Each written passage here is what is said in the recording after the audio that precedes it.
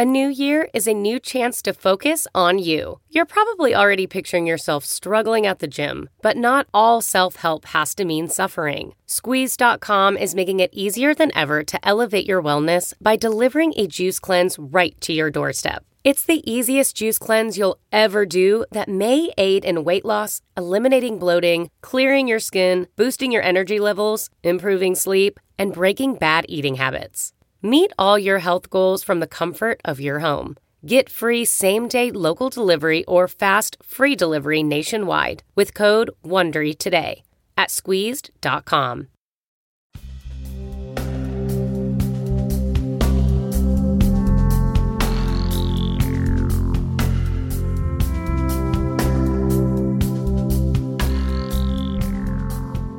Welcome to Mind Rolling, and I'm Raghu Marcus. And I'm Dave Silver.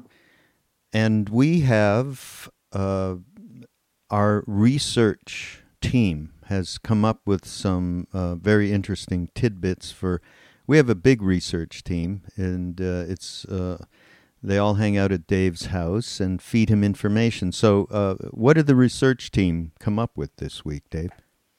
Well, the team, which is comprised of me and some wandering spirits, researchers. I mean, spirits, they don't have bodies. I just thought we should talk about the military-industrial complex. It's such a charming, cheerful, joyful, and, uplifting subject. I vote we don't. Okay, so we're not going to talk about that. We're just not going to talk about it. But I know some interesting stuff about it, which I'll slip in somewhere. But no, we were going to talk about politics, though. And one of the things we were sort of struck by, if you listen to this podcast in the next few weeks or months, it'll be pretty topical. Maybe in 25 years, when you're still listening to them, it may seem kind of dated. But Mark Sanford, let's get straight to it, was the politician who was in a scandal just last year. I think it was just a year ago, when he's from South Carolina, when he lied, and he disappeared for 4 days or something, and said that he was on a hiking trip, but he'd actually gone to Venezuela to be with a woman he was in love with and was having an affair with. It was a real big scandal. However, he was just reelected, and quite easily in South Carolina. And, it's very easy to sort of sneer about something like that and turn your nose up and go, oh my God, people are crazy. But so that's one thing. He got reelected. Mm-hmm. So even a so-called conservative base still forgave him for that, and he got reelected. Then, about a week ago... I'd like to know how that happened, actually. Well, you live much closer to South Carolina than I do. But I don't know why. He just won quite easily. He won against someone who... Didn't he win against Colbert? Colbert's relative? I don't know that. Maybe someone out there will let us know that, but I don't know that. I'll look it up and we'll talk about it later. I'm sorry we don't know that. But anyway, the more amazing thing, which we can keel this whole thing off for a while, is that about a week or two ago, Mark Sanford mentioned that he'd become a meditator and had been following a Buddhist path and teachings. And I read a small interview on Huffington with him when he said something to the effect that the meditation had brought him to the present, brings him into the present moment, and gives him perspective. Where did he go to even find out about it, or do you have any idea? No, I don't, but I think it was some South Carolina Buddhist group. Oh, really? It wasn't like he went to, India or Nepal or something. Anyway, when I read it, it's so easy to sort of become kind of very cynical and skeptical. I was thinking, wow, is he... But that's got no constituency. It's not like he's after the Buddhist vote. Clearly, he South Carolina. Right, there's 11 people. But, he made this statement, and it just struck me as another one of those moments when, as an individual, I had to sort of think, am I open-hearted about this person, or do I just, think he's a creep because A, he's a right-wing Republican, and B, he lied to the country and his wife, etc. Mm-hmm. Or be open-hearted and go, he's a child of God. I hate to sort of use... Those words sound kind of drippy, but the truth is he is a child of God and has a right to expression. So, Raghu, what do you think? Do you think Well, right-wing... let's Yes. step back here a minute. What if so he eventually, of course, he admitted his sins and he came out with the truth. I wonder if his wife is still with him. No, I think he got together with this woman, right? He married that woman. He's either married her or is about to, and his wife is extremely hostile to him. And he had the gall, actually, to ask her to manage his campaign, and she refused very publicly and has been extremely, sort of not friendly towards him. Right. All right. Well, but he came out and he told the truth and he confessed and he, most of the politicians, especially in this area, meaning I'm in North Carolina and in the South in general, would probably have become born-again Christians, right? That makes way more sense. You're going to get reformed, and now you're going to be, you're going to adhere to your religion and on a day-to-day basis, and his constituency would support that. I mean, that would seem to me to be the way that anybody from this area as a politician would go with it. So that alone maybe indicates that there is some kind of substantial sincerity there. I mean, possibly. I think there is, and I only think that. I don't know him at all, but just because there's no great advantage to his base to make a statement like that. It doesn't help the so-called forgiveness process, and he doesn't even need that anymore because he's now back in Congress. He was the governor. Now he's in Congress. I'm just intrigued by it because of the basic sort of duality of right-wing, mean-spirited politics and Buddhism, which is entirely about compassion. It's not just about meditation. Let's face it. Yeah. What did you know? What I had a thought, but based on this whole conversation, actually, to let everybody know, came up. Dave and I were in a meeting yesterday, a conference, and we've been working on a program that we would like to see go forward because we think it'll be a positive offering out there, and it's about just getting different, unique people together and having them talking about their own experiences, but they, coming from completely opposite worlds. And it's our byword is where worlds collide, and the idea is to just give some kind of revealing of from people who are in disparate situations to get to some commonality. And that's just a general part of our mission statement. Anyhow, we were going through this yesterday, and David brought up this guy, Sanford, as an example of someone. Wouldn't it be interesting to talk to this guy or get two people like him? And I think David said, like, Roshi Joan Halifax is a great... Oh, never mind that. Wouldn't it be Abbott. interesting to get him to talk on this podcast? Because let's talk about the podcast for a minute. I think that what we talk about here is a lot about this. And it's because there's so many... It's a complex thing. It's not... love is simple and consciousness is actually simple. But when you get into samsara and the world and what's going on, you can't help but wonder about some stuff. And it seems kind of confusing. Because I would have thought that Mark Sanford would be kind of hostile to Buddhism because many, sort of Latter-day Christians that I've met, I don't mean Mormons, I just mean Christians of the last 50 years, talk about Eastern religions involving devotion and also meditation as being black magic, for God's sake. Yeah, and idols. It's been said to me many times. It doesn't exactly please me when I hear it. But the thing is it possible that there are those people within it who can incorporate both easily and don't feel any conflict? He may be one of those. But on the other hand, Raghu, he's a politician, so you've got to wonder, why would he engage himself in what seemed to be not very helpful policies for people, and still consider himself some kind of Buddhist? Especially where he is. It's, there's this other guy. Where's he from?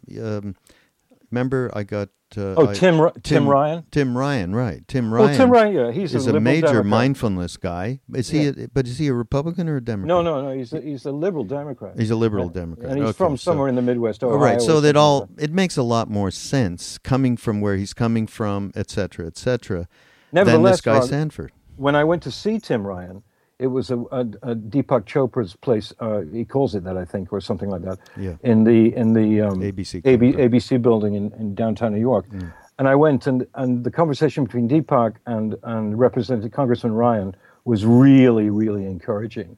One couldn't even imagine being cynical about it, because Ryan was so clearly, wanted to progress in his practice of mindfulness and use it in the best way he could to influence other congressmen to have more compassionate ways of voting. Right. Well, it was, he was great. I really liked him. Well, this is the crux of it, as far as I'm concerned, and something I would absolutely, yes, I would. If we could get him on this podcast, we should try and do that, or on this TV show that we've been talking about doing. But on our vast budget here, we could fly him in on one of those, sort of special. Which brings something else up, but we won't talk about that right now, which is Amazon.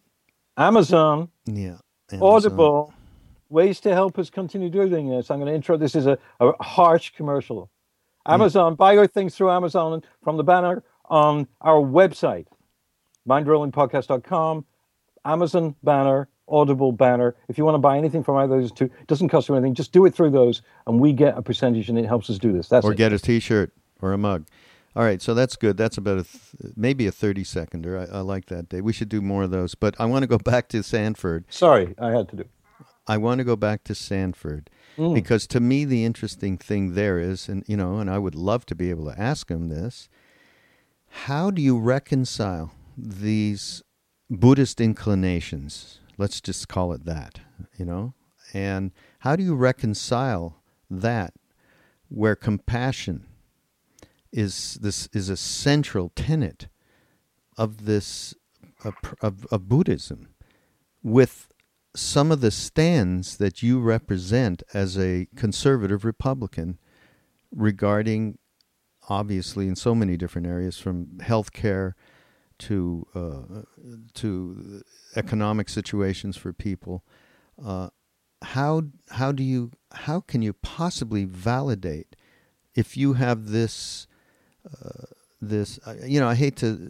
I don't know how far he is into it. Maybe it is just there's some basic concepts that he agrees with that I don't even know how they. It might be like on that TV show Veep, when people run up to, Louise Dreyfus, the Veep, and give her an idea quickly.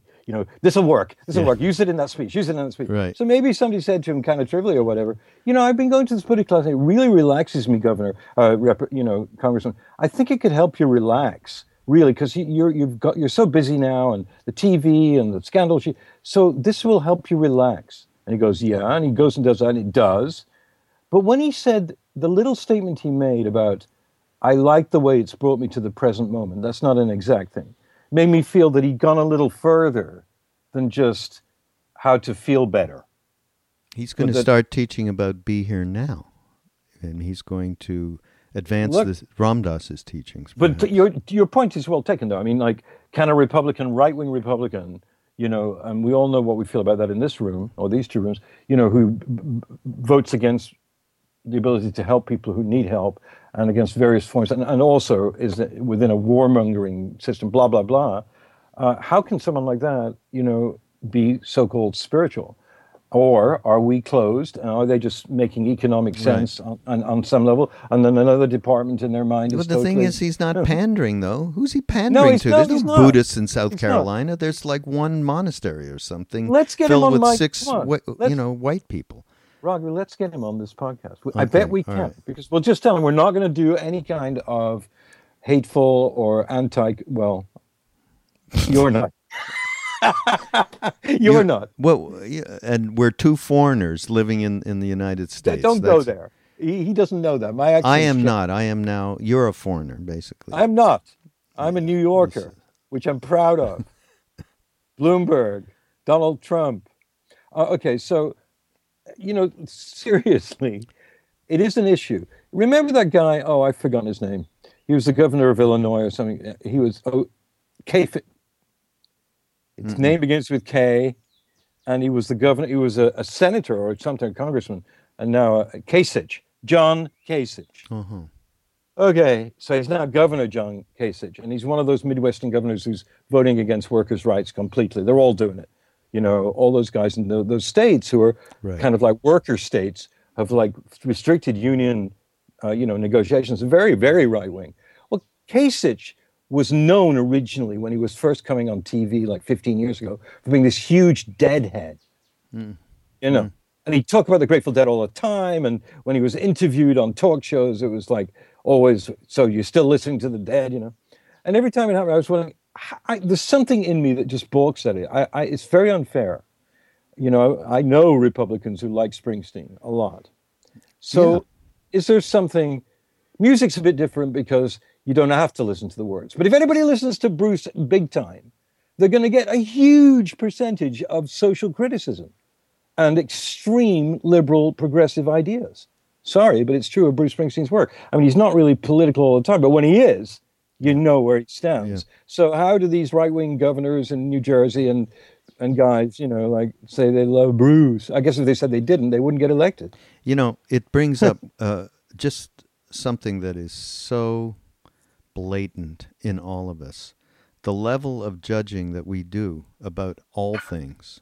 Yes. And of course, here is something where, because Sanford's the best example right now, just because where he lives, where he comes from, he can't be pandering on this thing. No. Pandering would be born again. And, it is so complex. We are so complex, each one of us. There's so many different motivations going on. He may sincerely believe in Buddhist compassion, and yet in his political life, it's just misfounded, related to the fact that he stands in the way of the passage of bills that would, obviously the Democrats and the liberal Democrats are trying to put through to support poor people, sick people, etc., and elderly. So, and we just can easily go, I don't give a shit what he's done. He likes Buddhism. Look what he's doing. Look what, the action speaks, not what he personally believes. So it's easy to put him right down, and it's easy. The polarization is so natural in these instances, especially in politics, obviously, that there is no room to consider him to be anything more than what we just project around his supposedly newfound religion or... he could also change, you see. I mean, okay, he's entered some teachings of Buddhism in some way. Let's give him the benefit of the doubt on that, because I believe him. And then as he gets more into it, it's possible that he will see, aspects of his own so-called policies that are just not compassionate and will in fact change. I mean, right. that happens. Possible. And I would rather have a really nice conversation. I mean, I've spent a lot of my time working in various southern states and places where there were born-again Christians and everything. And I very rarely found any that were anything but very gentle and nice to me personally, And at the same time, I would wonder what they would do, to help poor people in Detroit or in Newark, So in a sense, are you all right? Yeah, okay. Sorry. Okay. No. So there's a bifurcation there. There's kind of a compartmentalism and it's hard for me to take, because I automatically think that liberal progressive views are towards humanitarianism and the betterment of most people on the planet rather than just an elite. And so it's very hard for me to like John Kasich or Mark Sanford, because I disagree. As you just said, their actions are what they do as politicians, not if they sit in a zendo or in a yoga room. Maybe that'll make them better, but they still are, shall we say, self-interest is much more important than... Well, you know what? We should follow along his career here as he's newly elected. We should keep an eye on it. And wouldn't it be interesting to see if he did change his pattern of voting for this, that, or the other? unlikely given his constituency. Now, listen, what did you tell me about an interesting thing our friend Danny Goldberg mentioned to you about New Republicans? What was that? I thought that was really a little bit cynical, but... Well, no, at one point, there were people like Joe Scarborough, who hosts Morning Joe on MSNBC, and he was a pretty right-wing conservative, congressman from Florida, but he's very into music. He's very into, he's into football, like me, English football, but more importantly, he's very kind of attractive and funny, and a genuinely skillful dude. Extremely intelligent, likable. Actually, like when he talks to Deepak Chopra, which he does quite a lot these days, it's, there's an intelligent exchange. Danny's point, I think, was that, great, then there'll be all these hip Republicans, and people like me, Dave, will say they're great, and then they'll get elected, and then we'll have a Republican nightmare on our hands. So it's better for them not to be attractive, actually, and to show their true colors, so that we'll continue to activate against their cruel policies, if that's what we believe they are. That's certainly not a cynical remark. That is an absolutely proper remark, and we should be very cautious. Well, it came out of me saying, when I was having lunch with him, Danny, one day, I said, did you see Joe Scarborough this morning? He said, yeah, I know you're going to say something good about him. I said, yeah, he was talking about the Beatles, and he was just so knowledgeable about the Beatles. I was really impressed. And Danny's looking at me with this, expressionless face and saying, it's more dangerous, David. It's these people will seduce people into thinking they're hip and cool, but where's the compassion? Yeah. Now, have you been thinking of running for office? No. Jumping off a cliff, being on the edge of a cliff and kind of looking over. Can you just describe a little of that? I have a panacea for you. Is that the right it's way just like there's no certainty in any future moment apart from this one. So I'm just going to jump off a cliff, a real sheer one, with tremendously pointed rocks at the bottom, 300 feet down, and then be certain of impalement and instantaneous death. So I'm on the edge all the time. Nice? I'm on the edge all the time. You are. Isn't that nice? Well, here's something for you. I want to play you a song. All right? And this is for Dave, everybody, because we want him to reconsider this. Here you sorry, I always mess up with this thing. Here we go. I'm not going to even tell you what this is till after.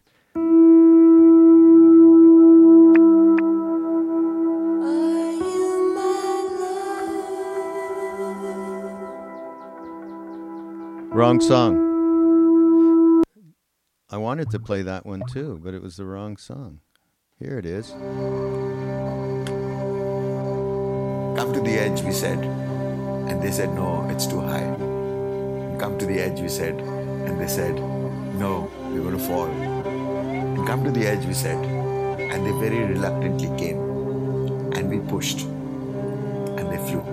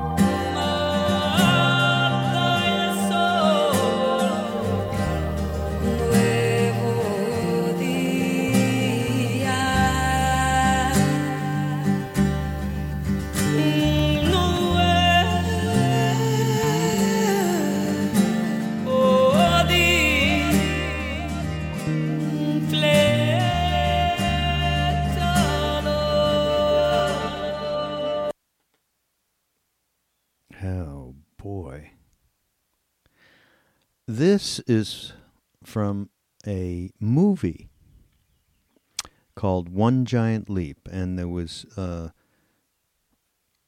One Giant Leap was the first movie, and the second, by the same people and with the same theme, was called What About Me? I love that. What About Me? And the song has Come to the Edge, and of course I played this for Dave, and he said, what part of the world's that from? I said, I don't know. I think it's North Africa. And but I don't know. I don't know who the people are, and we're going to have to. We need to put this up on the extras, right? We need to put. No, we're not. No, we should. What do you mean no? I should go to my iPad right now and check it out. All right, well, go ahead and check it out. But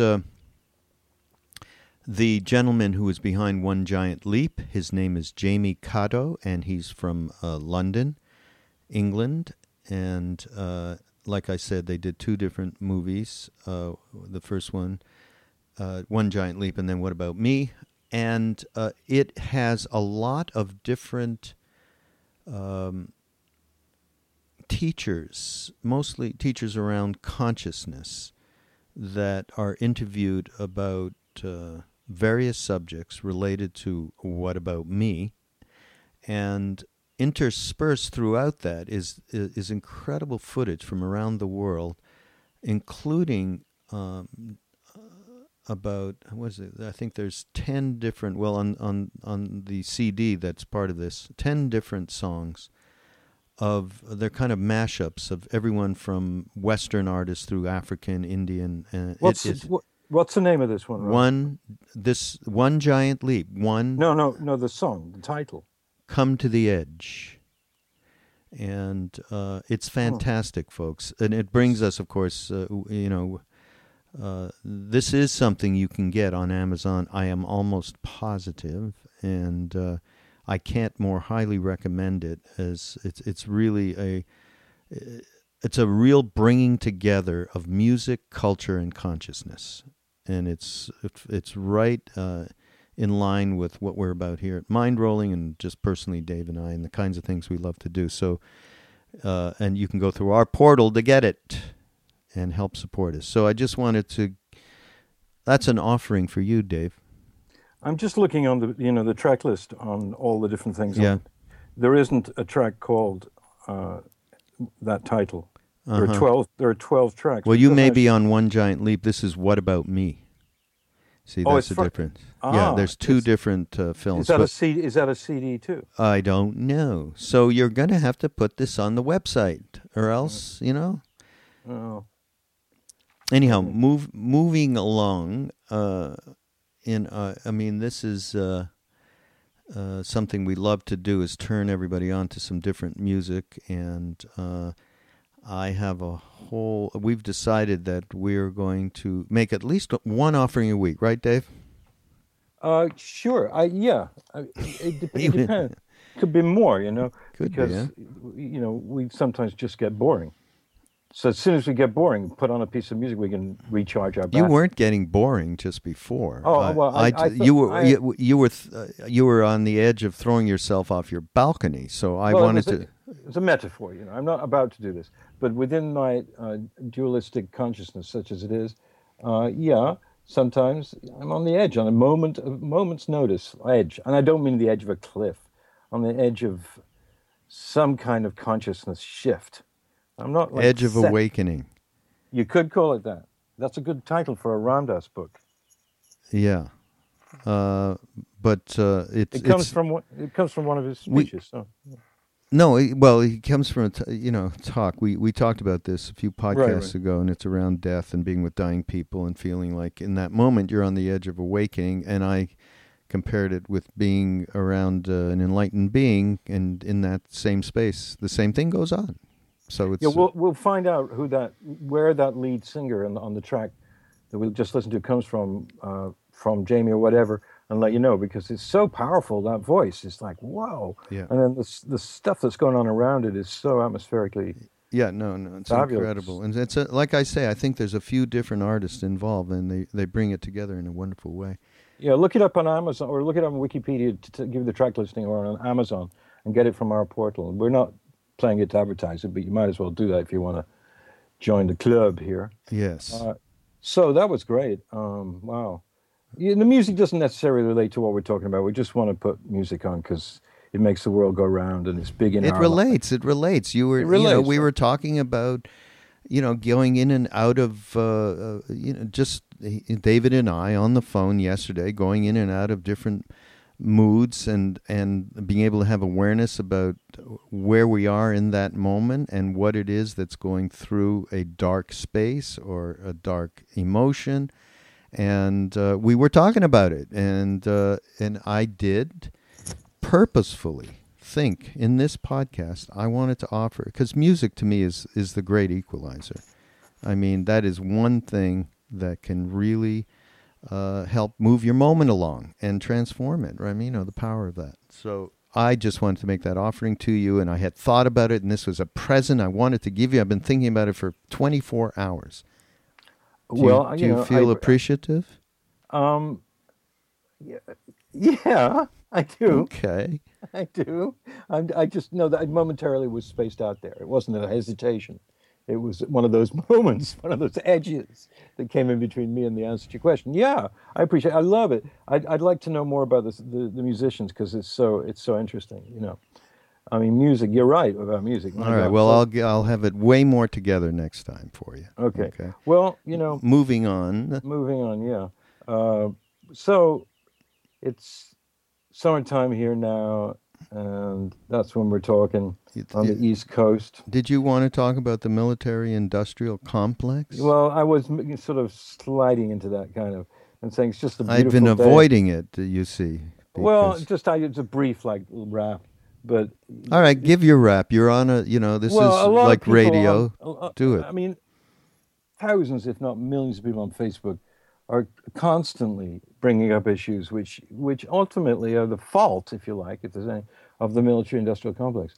And they bring up that expression, but it's also, a lot of it is about the use of drones, a lot of it's the use of aggression outside the United States, by the United States, and so on.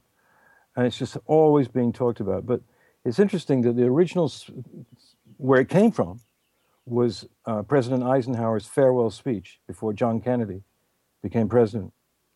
In 1961, Eisenhower gave this speech, which was an intense warning against what he called the military-industrial complex, and power being shifted to a few people, really? And causing the erosion, if not the destruction, of democracy. It's in that speech. Wow. I later learned. How do you know this? Yeah, well, that's why I'm telling you this. That's why you're here. So basically, I did some research and found out that when the speech was originally written by a combination of people, including Eisenhower, he talked about it being the military-industrial congressional complex. But they kind of shot that down because... And then there was a group there were many versions. The military-industrial scientific complex was another one. The military-industrial academic, military-industrial academic complex was another one. And now I would add the word media to it.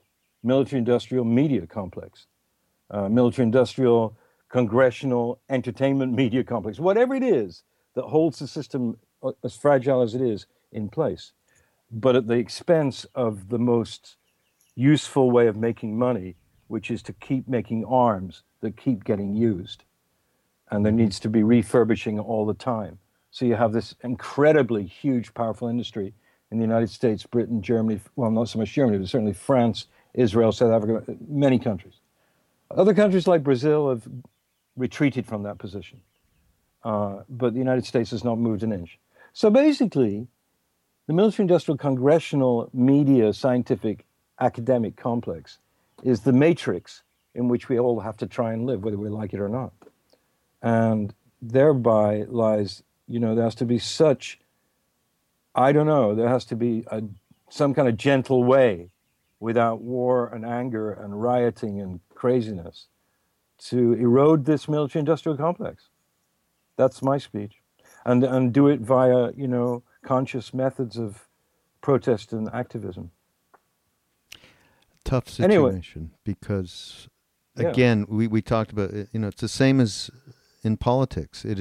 You immediately get into a judging, polarizing mindset. As soon as you just said this whole thing to me. all these images came to my head about the reality of it, especially that incredible circular thing that is going on, where there's constant supply of arms. They're being used, they're being replenished. Other things are being developed, tons of money being put into developing one system or another. But the huge engine that is out of control. So you have these images, and you are immediately polarized by going, these people are absolutely fucked. Really? I mean, Raghu, I saw the thing on TV a couple of nights ago. One F-15 fighter jet, or F-16 or F-22, it doesn't matter which one could solve all the educational problems in a city like Newark. A couple of $1 billion spent on research and on the plane. If you infused a couple of $1 billion into the city of Newark, nobody can tell me you couldn't improve the educational system there. So this is how topsy-turvy it is. It's what the Mayans called the upside-down world. The That's upside-down great. world. Everything's the wrong way around. Right. But your issue is very real. It's just, it's crazy, and we know it is crazy. But using the word crazy sort of, when people say, "Oh, it's so crazy," you sort of automatically feel like they don't want to talk about it. That's why they use the word crazy.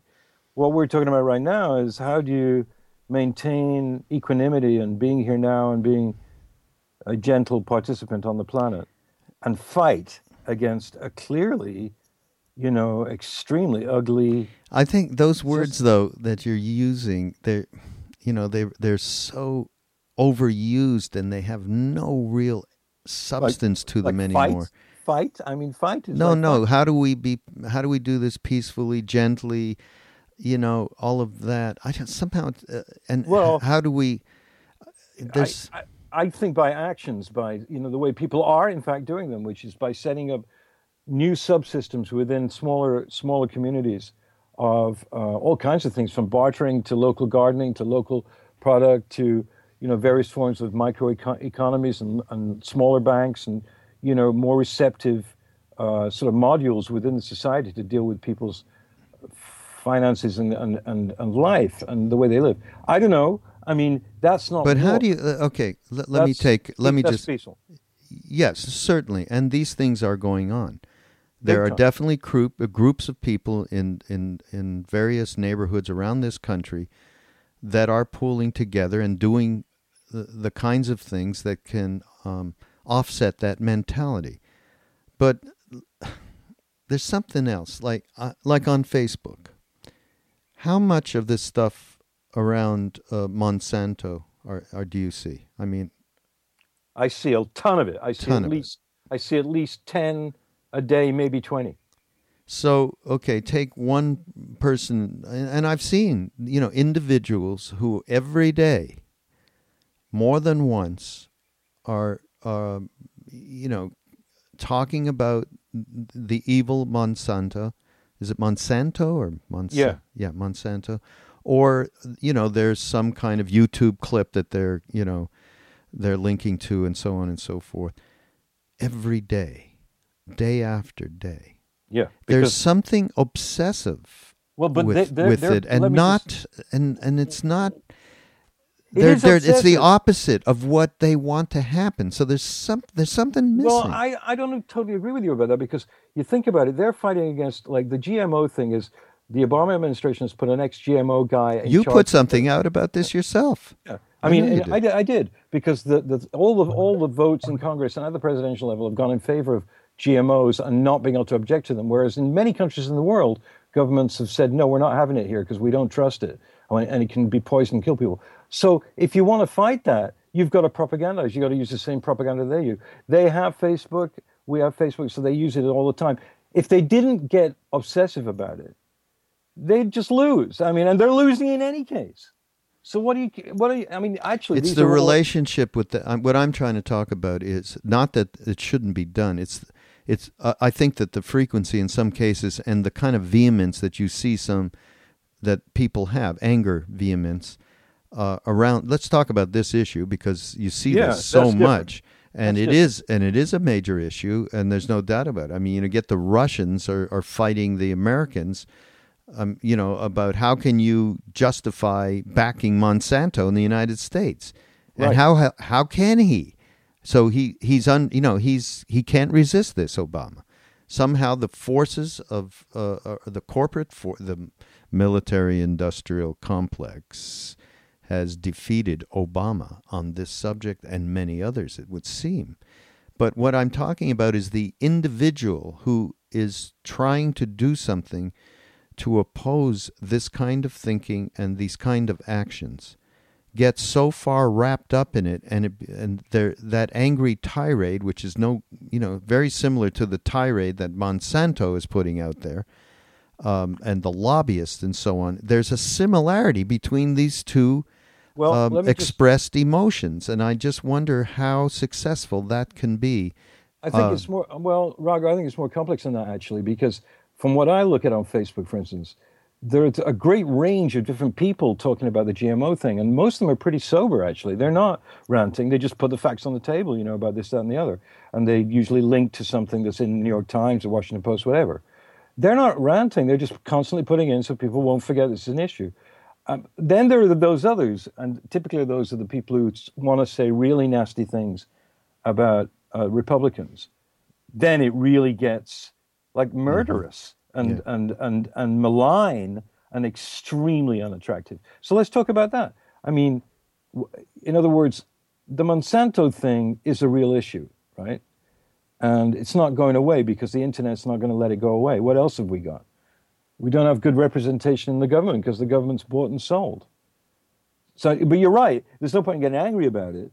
But there has to be a degree of, shall we say, outrage that makes people actually do anything, or should they just let the world go to hell?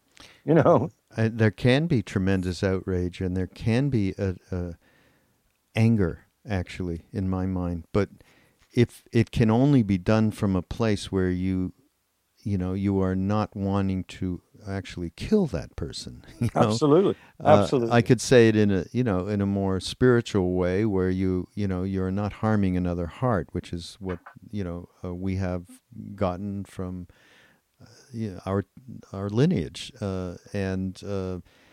but that is a very difficult thing to do, and it can only be done if you're practicing on yourself to get yourself straight, while with the same energy that you're putting out against Monsanto. Then, I think we all have an opportunity if we keep that in mind. And again, that goes back to, we talked about this in that meeting we had yesterday, and it was about the fact of what can we do in terms of social action, where we always have in mind to be able to come from, not from your, from a duality, place of duality, place of ego. Right. Can you come, and these are, like new agey terms, or, it's like, Jesus, I can hardly say them, but coming from a compassionate heart, has to be part of this equation. And that's why I kind of see, I don't know if I see that all the time. And in other, in another sense, there is such a tremendous, it is so powerful, this military-industrial complex that we are talking about, along with the lobbyists, that unless, it's like you do have to bark pretty loud. Exactly. But in this particular system, it's about barking at your local representative, and then you get how many people are barking on this, in a way that's going to make any dent. It has to be in numbers, and then you start to think there is another half of us that does not think in that way, does not think there's anything wrong with the GMO, right? Oh, yeah. I mean, I don't know if there's been any polls done or anything, but I am sure that this is, like most other things, this is split right down the line in terms of what people believe. I read an article in the Times, I think it was over the weekend. I don't know when it was, but it's within the last week, and it was about food. It was over the weekend. It was in the Sunday paper. And it was about the mutation of the seeds from ancient times, so that what we are eating now is so devoid of flavonoids and all of the other things that are necessary so that we don't have to take supplements. It was just amazing. Corn has completely been mutated to look and taste sweet. But the rest of it is just not, what used to be there. In maize, in the days, when the American Indians were growing maize, is just absolutely not there. And so much of what we have now. So this has been going on for centuries and centuries, this mutation, as a result of people's desire systems for obviously, taste is a major thing, but it's really run by how much produce can we sell that will, not rot, not be bug resistant, et cetera, et cetera. So back to the same situation. That's what this GMO thing is really part of. These farmers, it's far, far easier and more productive for them to use these kind of seed. I mean, they're just, and that's what... It is in the United States. In smaller countries, the ones that are not doing it, who've already said, actual legislation has been passed to not do it, are smaller countries in Europe. But I mean, I think there's one, well, let's say there's a bunch of them and they add up.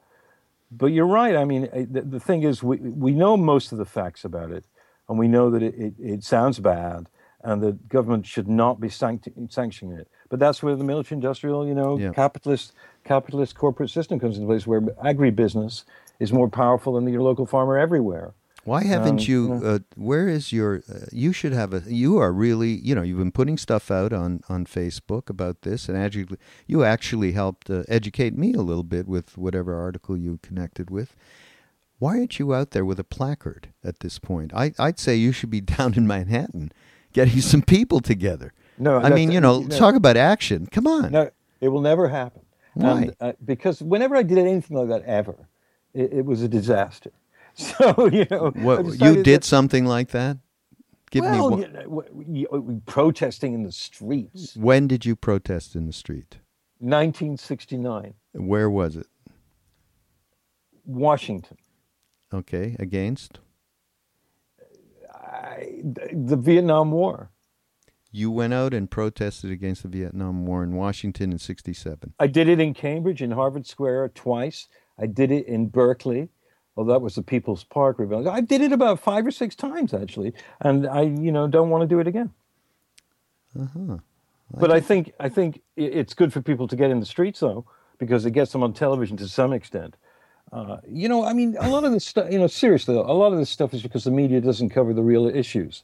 You think about how much of the media is based on individual murders and mass shootings and tornadoes and God knows what. But, I mean, they're not talking about endemic problems in the society that are causing people suffering all the time. And that's the media part of the military-industrial media complex. Mm-hmm. It makes you sort of depressed. But the thing is, what is kind of redemptive to me right now is that just through Facebook and various people, I see how much people a lot younger than me are literally hip beyond words about the actual issues. And have found ways to make their voice known. Yeah, that you just hit the old nail right on the head, because it is, and it's what we've talked about before. I think this has been a thread since we've started the Mind Rolling podcast, that the level of interest about changing their own insides from the 20s and 30s, we should say. I mean, into 40s. It's not the level of interest, though, especially in the generation that's that new generation that's there now, to change their insides and at the same time get with people and change what is going on now is. We both said this is at the highest level since, we believe, since the 60s, since the late 60s, when, people really banded together. And of course, that whole era has been put down, but there was, just over the years, it has definitely been negated as to that was just a flower power druggy thing, and then music, and that was the end of that. But it isn't true, because people that were there then have, many of them, created a bridge, and and we want to do that with mind rolling. I mean, that's definitely what one of our purposes here, and created a bridge to give something to this generation relative to the similar stressors that you can compare from back then to now, and tools that and just talk about stuff in a way that people can relate with. Well, yeah, I mean, everybody gets angry about what, even if you just watch TV, angry with what's going on. It's like, oh my God, I can't believe these people are just totally useless. Hey, what? I hear a hound. But I mean, we go through the conflict because maybe the way we can be a bit of a service about it is we keep insisting that, and it's right, that if you're not coming from really a peaceful heart and a giving heart that won't hurt other hearts, no matter what, then your political activism can be actually negative karmically, by causing more anger and more upset and disturbing emotions in the body politic, or in just the body, actually. So that's a crucial kind of thing that Raga and I talk about all the time, which is that when I was doing those protests, I wasn't the angriest of the angry, believe you me. But I had a certain kind of rage, and there was a certain kind of excitement about seeing these riot squads coming out. I knew that we're making a difference of some kind. But that's not really where it's at anymore, because now we know that we're trying to think about these issues in terms of our children, our friends, our children to come, our future incarnations. Do I want to be born into another hellhole? No. Well, it depends what you come back as. That's the question. Have you thought about that? Yes. What is it? I want to come back as something like,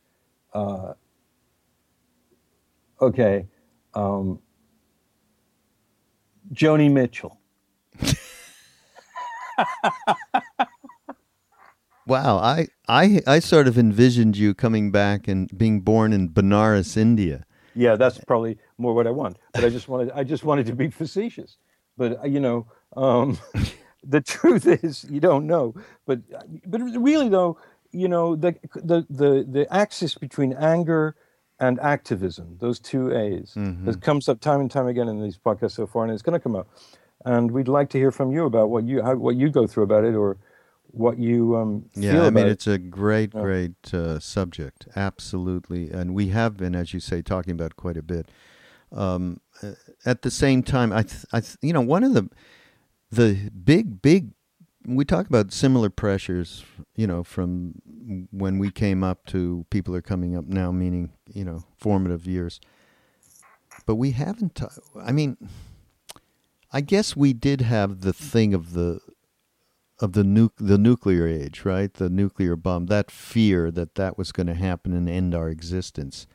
Now there's the fear that, the environment cannot support what is going on, and it is already happening, in all over the world, where look at just happened in Oklahoma. That has to be the fiercer storms, the fiercer droughts, the fiercer, monsoons, all of it is the daily indication of this thing has gone amok, and what we are doing to ourselves on this planet. So you're right, this is a great subject to continue on in future podcasts, and we should probably get some people on to talk a little bit more about it, because how do you try and be effective as a social activist, yet be able to come from a place that you're not polarized? I mean, it sounds almost impossible, but we'd love to hear from more people. We should talk to Danny about this. I mean, Danny thinks about this kind of stuff, and he's worked in this area. Danny Goldberg, he's worked in this area, God, pretty much his whole life. So, let's talk to Danny about this. And what else? That's it, Dave. I've become tired of your ranting about the military-industrial complex. Yeah, I'm a bit tired of it myself, actually. But, I'm just kidding. It's just, well, the thing about it is, it's not that people need to know this stuff. People find it out at their own time and everything.